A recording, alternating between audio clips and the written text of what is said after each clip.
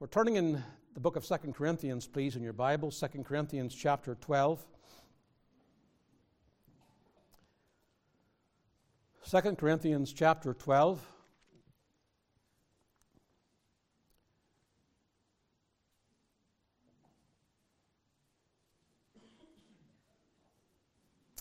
We'll begin reading in verse 1, 2 Corinthians chapter 12, verse 1.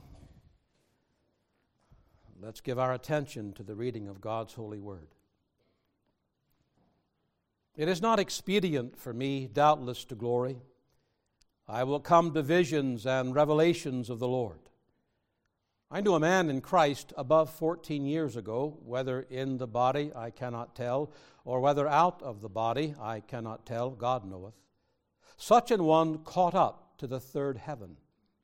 And I knew such a man, whether in the body or out of the body, I cannot tell, God knoweth, how that he was caught up into paradise and heard unspeakable words, which it is not lawful for a man to utter. Of such an one will I glory, yet of myself I will not glory, but in mine infirmities.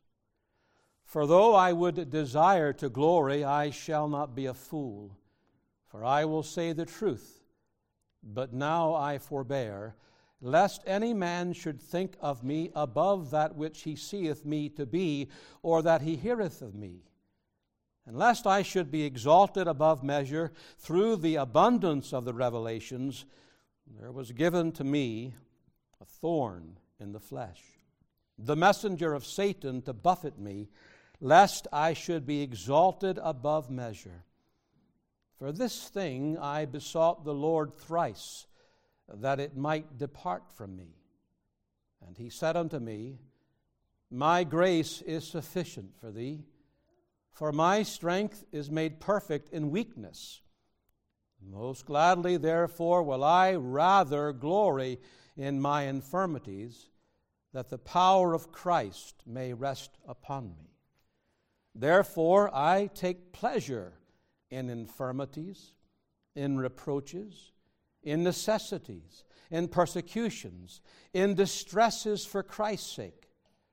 For when I am weak, then am I strong. May God bless the reading of His word for His name's sake. Would you bow your head just for a moment with me around the throne? Ask God to draw near. Let's all pray. Our God and our Father in heaven, in the name of Jesus Christ, we come to Thy throne of grace because we know we need grace and we need mercy. Every soul here tonight needs a word from God. Thy servant needs the power of the Spirit of God if he's going to preach in any way that glorifies Thee and benefits Thy people. So now, Lord, we pray that Thou wilt draw very near to us. Thou wilt corral any wandering thoughts. Renew the outer man that we might, Lord, not be taken over by weariness of the flesh, but such would be the move of the Spirit of God. We would find both the inner man and the outer man refreshed this evening from hearing Thy word. O Christ, grant us grace to make much of Thee. Enable us to see life as Thou hast ordered it for our good and Thy glory. In Christ's name we pray. Amen and amen. Well, you all know the theme of the Bible conference of this week: struggling saints. Struggling saints. Although the word struggle never occurs in the New Testament of the Authorized Version, the Greek word where it does appear can also be translated struggle. Our English translation sometimes uses the word conflict. Sometimes it takes that word and translates it with the word fight, but the idea is the same. Struggling, fighting, conflicted Christians. The fact of the matter is that this side of heaven, God's people struggle in many areas. While the word struggle may not appear, it is all over the Word of God. It's amazing to me how often that you find throughout the Scriptures God, through His Spirit and His Word, dealing with the very struggles of His people, how to deal with the personal struggles that they face throughout their journey to glory. My text this evening is found in the middle of verse 7. There was given to me a thorn in the flesh. Paul was struggling with this thorn, it's obvious. What was it, is the question. For many centuries, a lot of ink has been spilled by divines and commentators over the identity of Paul's thorn in the flesh. The remarks of some of these commentators themselves will shed some light on the difficulty of what this word really means, the thorn in his flesh. In introducing, for example, his comments on this particular text, the American Presbyterian divine and commentator Albert Barnes says this: almost every expositor has had his own opinion about this. The Baptist predecessor to Spurgeon, John Gill, many hours have been the thoughts and conjectures of men about what is here meant by the apostle. A more contemporary commentator, Randolph Tasker, his comment on this phrase really sums up the problem quite nicely. He wrote, "The difficult expression, thorn in the flesh, has given rise to an immense amount of discussion and to a great variety of interpretations, none of which has received anything approaching general acceptance." Therefore, you can see why Matthew Henry made the comment, "We are much in the dark what this was." I'm dealing with a text tonight about which these great commentators are much in the dark, praying that God will give us light for the darkness. There are over a dozen, at least, different suggestions posited by commentators on just what it was Paul was suffering from, what he was struggling with in his life. They can be divided into two basic categories: physical, it was something physical, or it was something spiritual. Regarding those who believe that Paul was suffering from some spiritual malady, the list includes depression, demonic visitations, enemies who opposed his ministry, and a variety of Satan's fiery darts. The preponderance of conjecture, and that's what we have to say it is at the end of the day, the preponderance of conjecture falls on the side that maintains that this thorn in the flesh was more of a physical problem that troubled Paul. You can't really make that clear-cut dichotomy between the two because we are so intertwined that the physical so often affects the spiritual. The suggestions along this line are that Paul was afflicted with poor eyesight due to ophthalmia, which is a severe case of conjunctivitis or inflammation of the eye. Epilepsy, kidney stones. If you've ever had kidney stones and they keep recurring, you can imagine why he would be struggling with this physical ailment. Gallstones, gout, headaches, and finally earaches make the list. To make matters even more difficult, there is very little help given from any word study. This is the only time in the New Testament that this particular Greek word translated thorn is used. Its primary meaning in classical Greek literature, you'll be surprised perhaps, is stake or pale. It's not something small or tiny, like a little thorn that's irritating you. A pail or a stake. It's found in the historical writings of that time period to refer to impaling or crucifying someone. The basic idea in the word, it is something that is extremely sharp and pointed. The word Paul uses for flesh is the common Greek word that could refer to Paul's body or to his human nature or to his fleshly, carnal, sinful nature.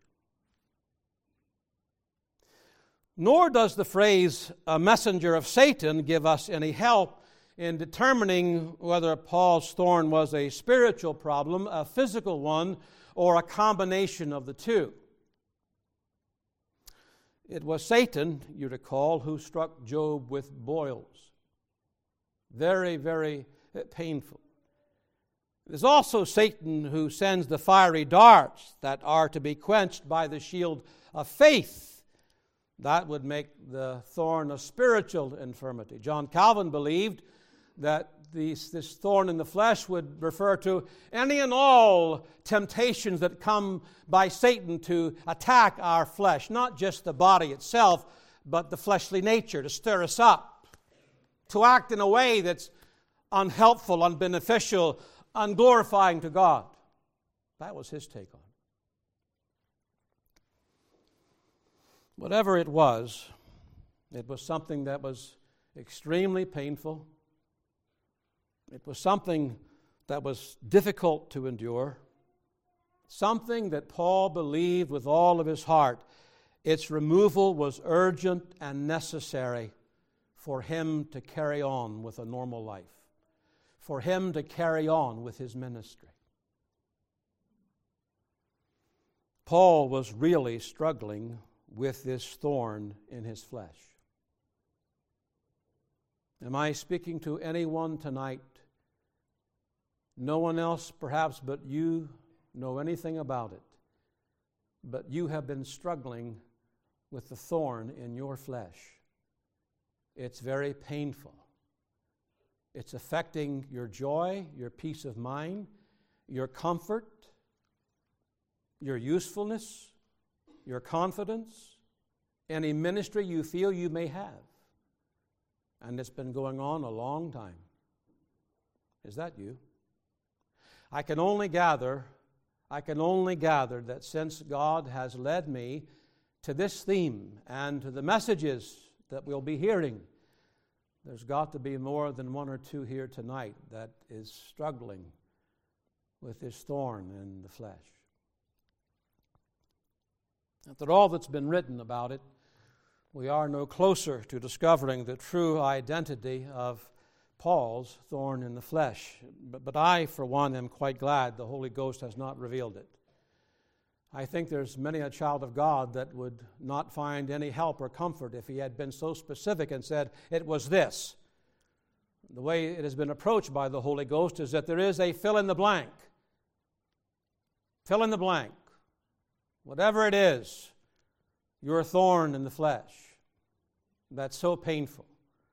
You can't, you think, endure it any longer. It's got to come to an end.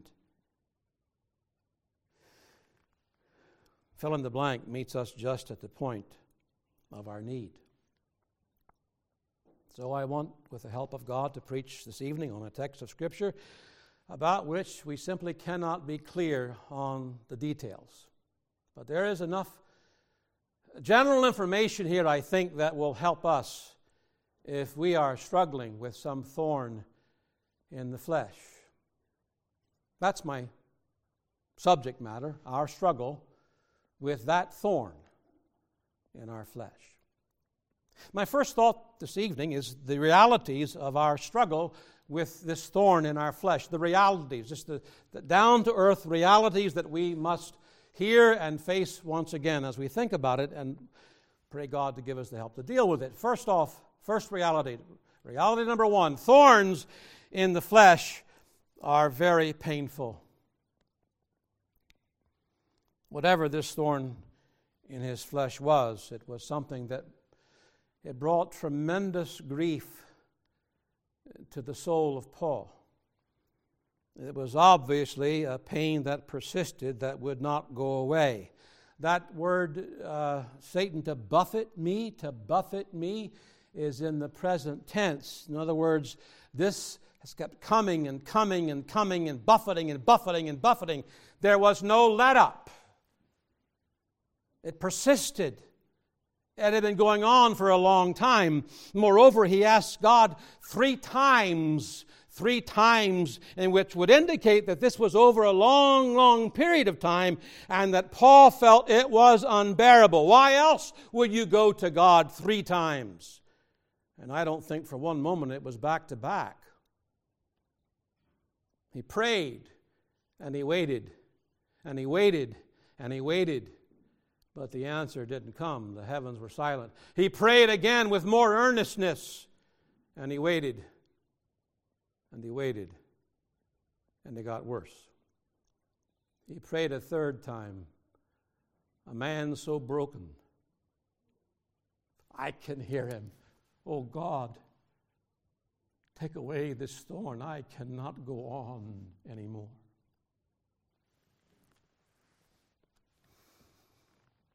Is that not which makes the pain so unbearable? We lose our patience. It's this prospect that there's never going to come an end to it. We're stuck in that place, and there is no remedy. There's not going to be any change. We pray God to take away the pain, to change that situation that's causing us so much grief, but it remains. You know, we too often forget that this world is a vale of tears. The Puritan John Trapp put it like this: we come into this world with a cry, and we go out with a groan. The entrance of sin into this world brought with it an ocean of grief that often fills our hearts with sorrow and our eyes with tears. In this world, we will have tribulation. In this world, we must expect heartache and not count these thorns, these painful experiences that seem to go on and on and on, to be strange things, like it shouldn't be happening. Our day of unending bliss and freedom from thorns from the flesh is for another world, not this one. Never forget that. Painful thorns have always been and always will be part of our lot this side of heaven. I think you knew that, but I had to tell you. Second reality, there is no exemption from these thorns of the flesh. No one gets a pass. No one. Privileges don't exempt you. The Apostle Paul, as great a man of God as he was, as privileged as he was in seeing paradise and being given revelations in abundance, even he was given a thorn in the flesh that brought him grief so great that he felt, I can't take it. I just now think of my old friend Elijah sitting under the juniper tree, running from Jezebel. He ran and ran for hours on end until he had no more strength to run, and he sat down under a juniper tree and he said, Lord, take my life. It was a thorn for him. I can't bear this any longer. Have you ever been there? Lord, I can't take the pain. I don't want to live anymore. Take me home. Doesn't matter how privileged we have been in this world. We don't get a pass when it comes to thorns in the flesh. If this is true of the greatest of Christ's apostles, it's going to be true of us. If you have been blessed by God with great gifts and talents and great privileges and have enjoyed great nearness to Him, do not think for a moment that you are immune to heavy afflictions. Rather, I would suggest to you, you better expect them. You become a target of the devil. Like Paul, we need these afflictions of life to balance out the blessings of life, lest we think that we are sufficient of ourselves. It's amazing to me still to this day how quickly we forget how absolutely dependent we are on the Lord for everything, for every breath we draw. That's why He has to keep coming in to remind us. And sometimes it's very painful to remind us how much we need Him, how we cannot go a day without Him. He makes us feel our need of Him. And don't you know He loves it when His people feel their need? Don't you know He loves it when He sees His children saying, I can't do without Thee, Lord. I can't get through this without Thee. Help me, Lord. No matter how much our faith grows, no matter how Christ-like we may be, no matter how deep our understanding is of the gospel, this experience of Paul tells us that special privileges and experiences will not exempt us from thorns in the flesh. Think about it like this, if you will. God whispers to us in all the many blessings He gives us in life, but we can become hard of hearing. You folks 60 and beyond know what I'm talking about, don't you? I find that's happening. I have to keep saying, what did you say? Hearing is declining. There's a spiritual counterpart to that. Regardless of your age, spiritually, you start losing your hearing. Those whispers of God, those sweet whispers that come as you read the Word of God in the place of prayer, you don't hear them because there's been a drifting away and you've forgotten how much you need Him. And so you know what the Lord does? Instead of whispering, He turns up the volume. And one of His ways of turning up the volume is by appointing that thorn in the flesh. And the Lord says, I've got their attention now. Maybe that's why the thorn in the flesh is your experience just now. Maybe.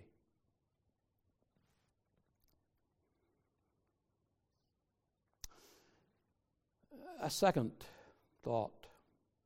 Previous afflictions do not exempt you. Not just privileges, but previous afflictions. Just because you've had to go through deep sorrows in life does not mean that you are exempt from being given a thorn in the flesh. If you turn back to chapter 11, just a page in your Bibles, you know the passage, I imagine, referring to those who were claiming they were ministers of Christ. Paul says, are they ministers of Christ? I speak as a fool. I am more, in labors more abundant, in stripes above measure, in prisons more frequent, in deaths oft. Of the Jews 5 times received I 40 stripes, save one, 40th stripe being the stripe of death.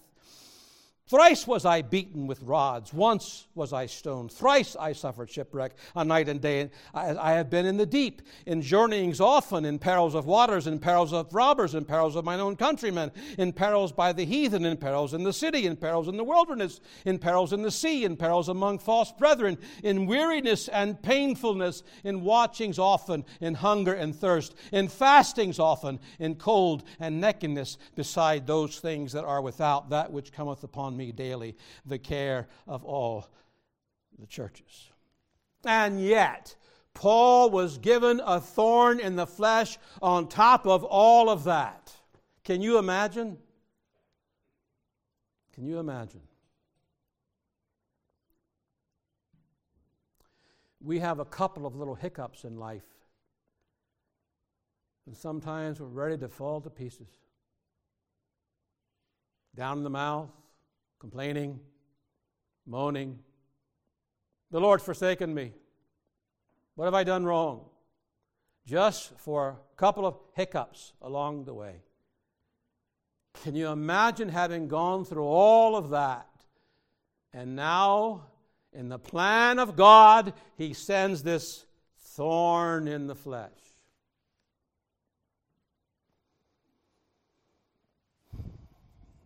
You'd have thought, even by now, that, hey, listen, Paul, what you've been through, this should be easy. This should be easy. But it wasn't.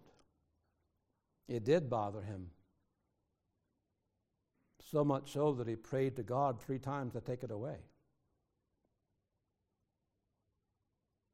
You would think, it was enough for Job to lose his wealth and his 10 children all at once. But after all of that unimaginable sorrow, Satan came to buffet him. We only make our affliction more painful when we think that our previous troubles should prevent us from having more and greater troubles. They don't. Third, powerful, persistent praying will not exempt you from a thorn in the flesh. 3 times we've been underlining this. 3 times he prayed, and I believe that Paul, being the apostle that he was, he prayed with faith in God, absolute faith in God. He prayed with boldness, with confidence, with freedom at his throne, and I believe he prayed with expectation. Could you imagine the apostle Paul calling upon God in the state that he was in and not expecting God to hear him, give him the answer to his prayer? But all of his mighty praying didn't take the thorn away.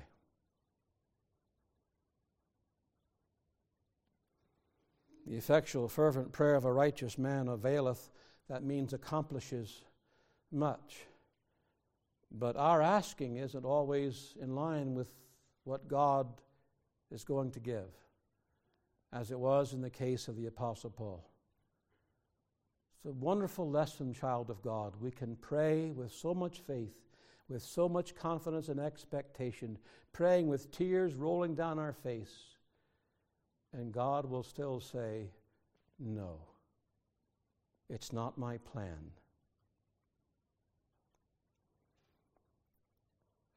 So the reality is that these thorns are painful. Secondly, there's no exemption from them. And thirdly, it is Christ who gives us these thorns in the flesh. Paul says in verse 7, note it, there was given to me. There was given to me. Yes, he knew that the secondary causes of his pain, whatever the thorn was, whatever your situation is, the secondary causes was the messenger of Satan. But he realized that behind all of that, there was the sovereign hand of his God. There was the sovereign hand of his Savior. He didn't stop on the secondary. let me say first under this thought, as it is Christ who has given us this thorn, whatever it is, we can be comforted to know that Christ fully understands what we're going through.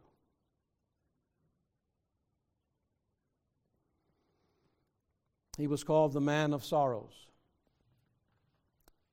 acquainted with our grief. So maybe you're in a situation where you are finding rejection from your family and your friends for some reason. You're just being rejected.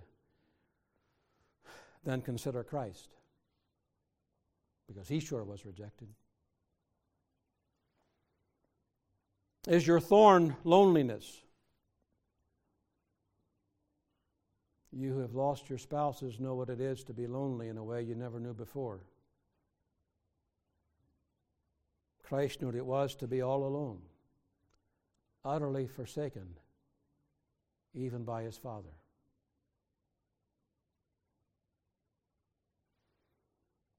Is your thorn poverty?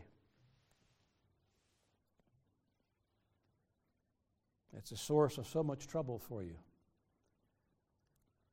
Things aren't getting better economically, as you all are aware. Maybe you're feeling the pinch. It's the constant, where are we going to get the money to make the ends meet? And fear grips you. And what if this happens? And what if there's a recession? And what if I lose my job? And what if, and what if, and what if? And it's always just nagging away, and it's causing you so much grief. Don't you know the Lord Jesus Christ was a man of abject poverty? He knew what it was to be as poor could be.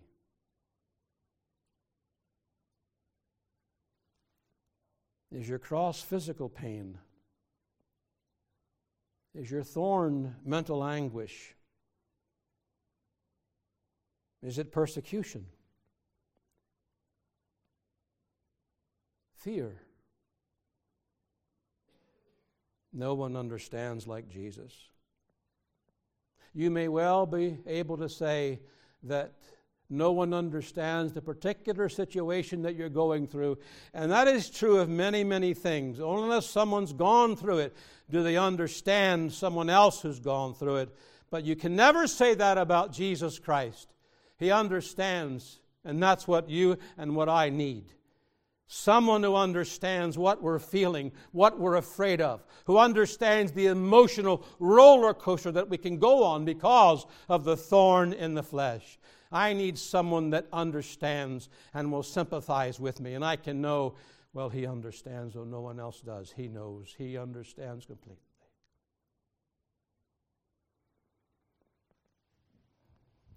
The second thought under this heading: Christ never makes a mistake when he gives out thorns.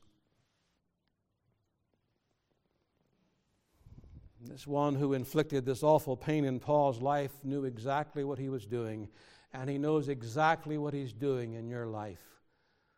Whatever the thorn may be, he knew what he was doing when he planned to give it to you before the world was created. Before the foundation of the world, it was part of his plan. He didn't make a mistake.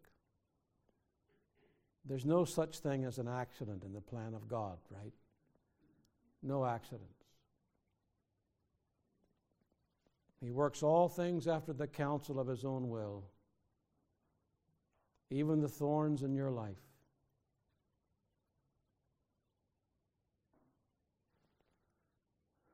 It's that truth that I kept coming back to, because I have no idea why the Lord took him. But he did. He didn't make a mistake. It was part of his plan from eternity. I can rest there. It makes the pain so much more bearable. I don't have to pray, Lord, take it away, because it's your plan that I feel that pain. It's his plan that you feel that pain We're going to be looking at numerous things throughout this week, these struggles that believers have, and all of them are painful.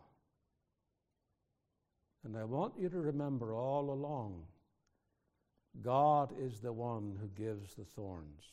Christ is the one who planned it for us all.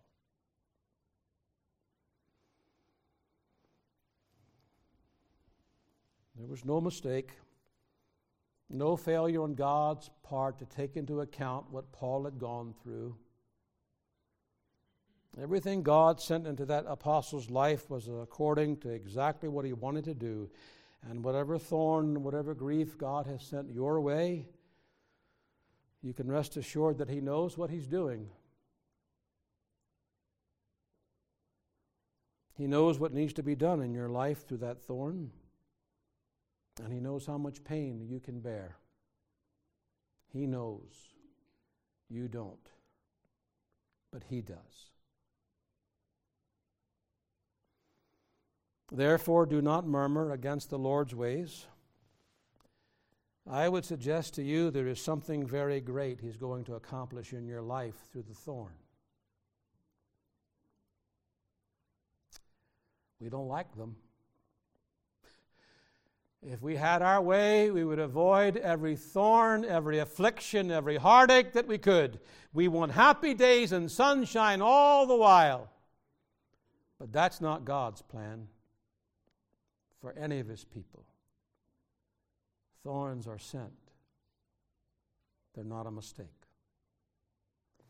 There's a second thought we need to move on. The common response to these thorns in our flesh, the common response. Paul's initial response to his thorn in the flesh was to pray that God would take it away. That's the common response. Something happens to our lives. It's painful. It goes on and on. We think we can't endure it. And then we call upon the Lord. And he says, verse 8, for this thing I besought the Lord thrice. That word besought is the verb form of the word paraclete. You know that word well. Paraclete. Paul was crying for God to come alongside and help him. It speaks of strong pleading. You compare that with Christ's prayer in Gethsemane. He prayed 3 times that the cup, if it be possible, would be removed. And is this not our initial response when painful ordeals that God sends into our lives? We want deliverance from all the hurt, all the grief the situation is causing us. Perhaps it's embarrassment. We think we can't face God's people because it's so embarrassing. Oh, Lord, make it go away. And so we go to tell the Lord about it. And perhaps we weep a little bit before him. We let him know that we're sincere about this. We ask him in some way, shape, or form to change our circumstances, to deal with this thing that's causing us the pain and the turmoil and the ruining of our peace, our contentment. Because we think in order to be content, we can't have this thorn in the flesh. In order to be really joyful and to sing praises to his name, the thorn's got to be removed. In order to have any effective ministry, whether it's in our family, with our spouses, with our children, in church, it's got to be removed because it can't happen otherwise. That's the thinking. But the situation doesn't change, and the thorn is still there, and it is as painful as ever. Maybe it's even more so, because things can go from bad to worse when you pray and you think that God's going to deal with it, and he doesn't. And then you begin to be fearful. Is this going to go on? Is there no relief? So we go to God again, like Paul, with more earnestness. I find that Christ in the garden, he prayed more earnestly. It's always struck me as amazing. You think that Christ would pray with perfect earnestness the first time, every time. But he prayed with more earnestness, more earnestly. And we go to God with more earnestness, praying that he'll remove the thorn. And the situation is unchanged, and we become more impatient, and yes, more discouraged, maybe even depressed about it. We go a third time, and we tell him we can't take any more affliction, any more unanswered prayer, any more disappointment. We say, it is enough.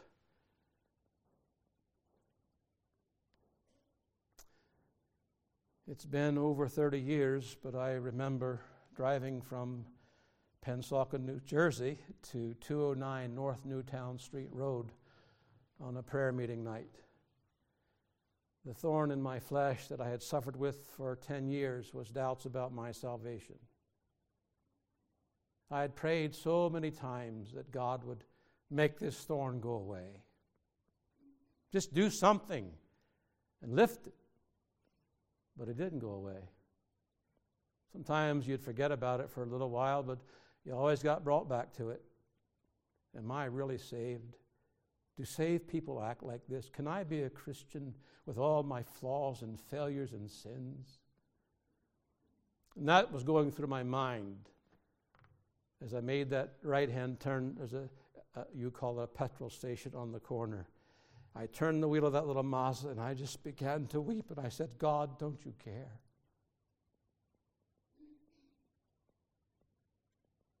It's like the third time.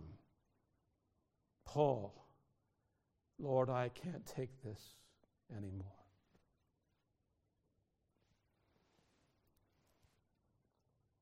But for all the praying and all the tears and all the earnestness, God does not remove the thorn. And the lesson he's teaching us is that we need a different response to the thorn than the one we're having. A different response. My third thought. The only remedy for this struggle with our thorn in the flesh. The only remedy. Christ told Paul, when he finally answered his petitions, my grace is sufficient. You don't need the thorn removed. I think about, it comes to mind right now, if you've ever had to care for an individual for a long, long, long period of time, it can really wear you out. How long will this go on? I've known elderly people who care for their more elderly parents. And depending on the level of their infirmity, it can be so severe and so testing to their faith. And they say, Lord, how long can this go on? My grace is sufficient. It's not taking away the thorn that makes life sufficient, that'll get you through. It's my grace. Now, I've come to believe more and more there is an abounding lack of appreciation of the word grace in the Church of Jesus Christ. And I put myself at the head of the list. There is a fear of embracing grace, the grace of God for everything, depending on grace and grace alone, believing with all of your heart, soul, strength, and might. When He says, my grace is sufficient, that's exactly what He meant, child of God. It doesn't matter what your situation, what your case may be, how long it's been going on, how bad it is, His grace is sufficient. It is all you need. And my fear is we've kind of heard that so often, we've repeated it so often, but somehow when it comes down to the nitty-gritty real-life experiences, day in and day out, to believe it with all your heart. Whatever it is, His grace is good enough. His grace is good enough. I imagine maybe Mr. Greer has shared with you that night we were up in that little bedroom in that house in Newtown Street Road. It was the umpteenth time, for the umpteenth hour, he had talked with me about my doubts. And it just came to a point, after an hour, he said, John, it's not whether or not you're good enough for Christ, but is Christ good enough for you? And it was like a dagger in my heart. What I'd been saying for 10 years, I didn't know it. Christ isn't good enough. I need something else plus Christ. And that night I learned His grace is sufficient. He's all I need. And that's exactly what you need to believe when the pain seems to be so incredibly long and you can't go on. His grace is still sufficient. It's not just a mantra. It's not just a text on your fridge door or on your wall. It's something you and I must grow in our understanding of, belief in, and rest on. His grace is sufficient. But let's take the word grace. What word could we use, perhaps, that would sum up God's grace? I'll take the word love.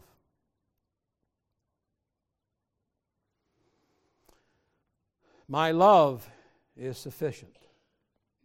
Say that to yourself, even when the thorn is cutting very deeply into your soul. Well, it hurts so badly. But His love is good enough. His love is all I really need. If I have that, that's enough. If I know that my God loves me with everlasting, infinite, unchanging, and unchangeable love, it's sufficient. Because He's not against me. His love is sufficient for any thorn, any sorrow, any affliction. He loves you and me. He sees the hurt. He sees the frustration. He sees the grief. He sees the tears. And there's nothing but love in His heart.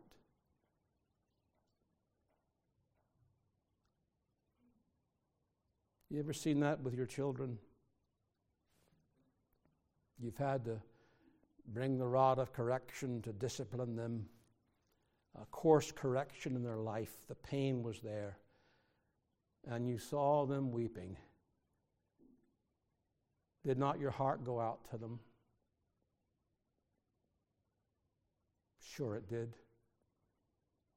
You loved them. But you didn't withhold the rod. My grace, he says, is the grace of Christ. It belongs to Him. He is the giver of that grace. He is it's Christ. It's the mediator. It's the covenant-keeping Christ, the mediator of the better covenant that gives this grace. You know what that means? I know we can hear the jargon, we can hear the terms used and just fly off our mouth, but have we stopped to think what that means?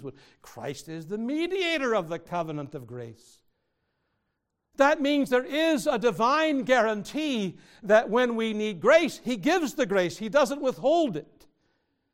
No matter how low we go, no matter how hard it is, it's a sure thing that He'll have grace for us.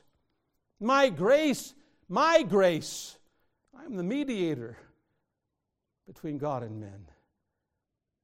I mediate this grace. I give this grace. It's my Spirit that lives in my people. And I'll never stop giving them grace. Tell me something. You who've been walking with the Lord many, many years, why haven't you walked away yet? Newton nailed it.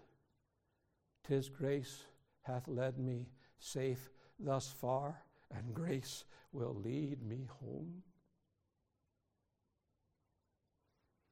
It's not all my striving. It's not all my praying that's kept me. It's not all my or your study of the Word of God or listening to all the sermons or your steadfast church attendance. It's the grace of Christ that has kept us. that has led us every step of the way. It was the grace of Christ that led us into the painful situation. It was the grace of Christ that brought Paul to this painful thorn in his flesh. And it was the grace of Christ that said to him, "My grace is sufficient." That word "sufficient," what a word. I don't have the ability to really expound its depth and its breadth and its length and its height. I just don't have it. Christ's grace is sufficient. The word that comes to my mind right now is the Hebrew word for God, El Shaddai. It's usually translated as all-sufficient God. El God, all-sufficient. But I had an Old Testament professor in college. He said, "You know what the root word of that El Shaddai is?" And some have translated it like this, and it gives a wonderful picture. The word shad is the word for breast. He said it means the many-breasted God. Think about that one. He has all these bairns, as you call them, all these babies needing to be fed, needing nutriments and grace, and He has enough for them all. He has enough for you. I can testify His grace is sufficient. Do you need strength to keeping on? Do you need comfort? Do you need wisdom or hope or holiness or joy or contentment or love or peace in your heart or victory or restoration? Whatever you need, Christ's grace is sufficient. I don't know. What do you need? What do you think you need this incoming week? This conference? What do you need? If there's one thing you could just nail down, preacher, there's one thing that I really need right now. What is it? What is it? You go ahead and write that down. Go home tonight, put it on a piece of paper. He said to write down the need that I feel more than anything else. And when you've written that down, put these words before it. Christ is sufficient for, there's your need.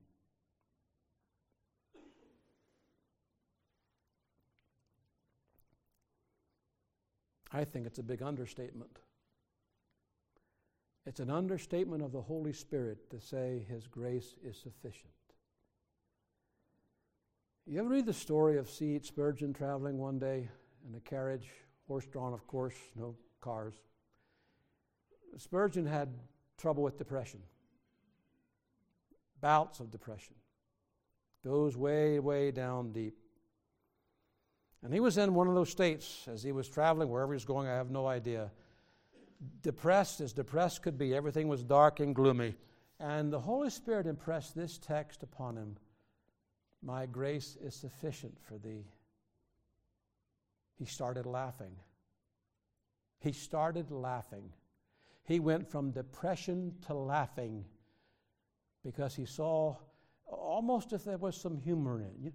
His grace is sufficient? I should say it is. It's the grace of the Almighty. It just turned his night to day.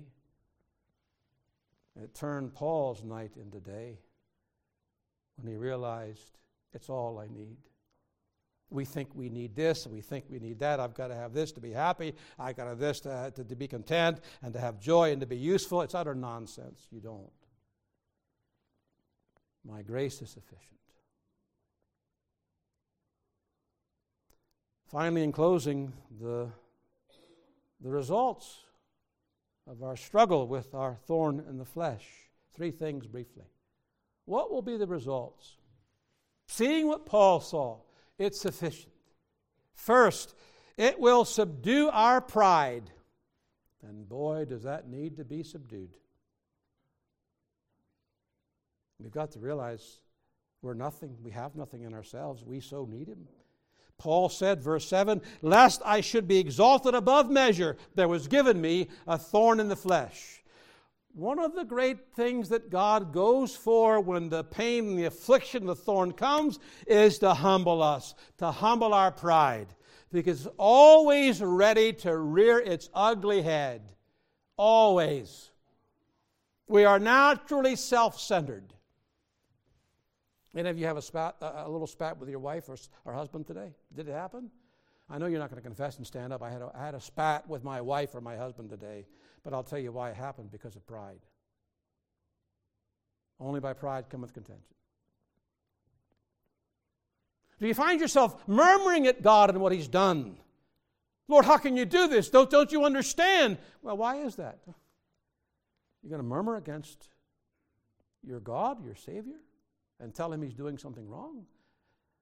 How do we get the arrogance to do that? And so God says, I know what pain's going to do.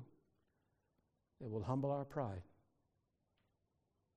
Just takes us down where we're before God and we're saying, Lord, I just can't do this. I need grace.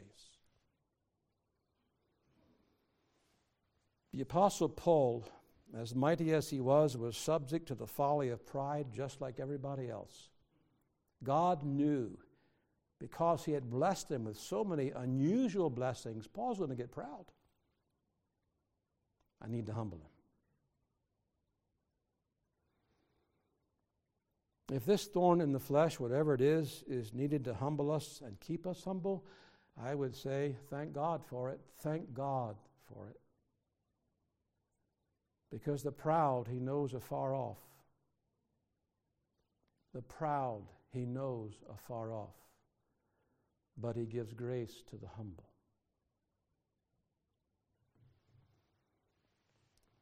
There's nothing worse than old pride that puffs us up and we think we're somebody. We think we're God's gift to the church. We become critical and judgmental of others and are quick to point out their faults.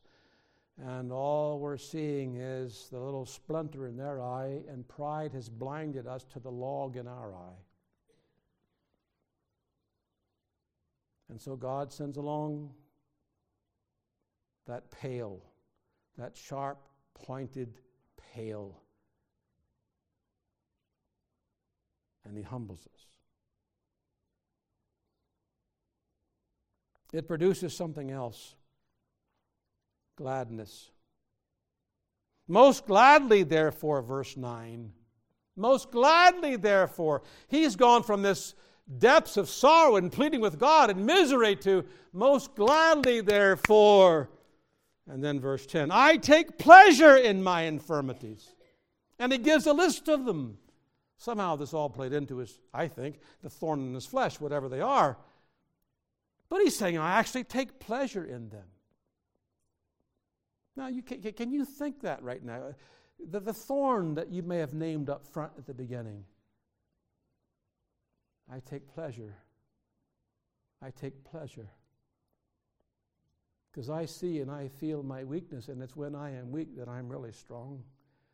I really have power. It's not in having the thorn removed. In fact, it's the thorn. It's through the thorn that I get strength. God using the thorn to put my eyes where they need to be upon the all-sufficient grace of Jesus Christ. Finally, result. This is the thing that we're here for. This is why the Lord saved you in the first place. Christ is glorified. Christ is glorified. He's going to glory in His infirmities. And what He's really getting at is, I'm going to be able to glorify Christ in a way with this thorn in my flesh that I could not do without it. Don't you see? The pain had to come to enable Paul to glorify Christ in a way he could never before. And isn't that what we want to do? You strip it all away, and what a child of God wants to do, Lord, I just want to please you. I just want to glorify you. I just want to be an instrument in your hands that will bring honor to your name. That's all I want in life. Do with me as you will. Send grief or pain. That's the prayer. And that's how we deal biblically with this struggle with our thorn in the flesh. God read His Word on our hearts for His name's sake. Could we bow our heads in prayer? Let's all seek the Lord together.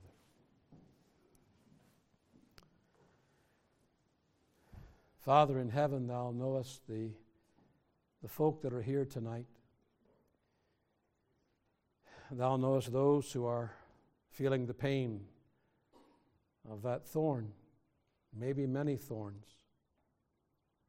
Thou dost know those here this evening who are about to feel the pain of that thorn they never saw coming. We pray that Thy truth this evening would be that which would settle them, which would ground them in the way when the pain comes. They'll remember that Christ is sufficient. His grace is all they need. Send us to our homes. Give us rest this evening to come to Thy house tomorrow to hear a word from God. In Christ's name we pray. Amen. Amen.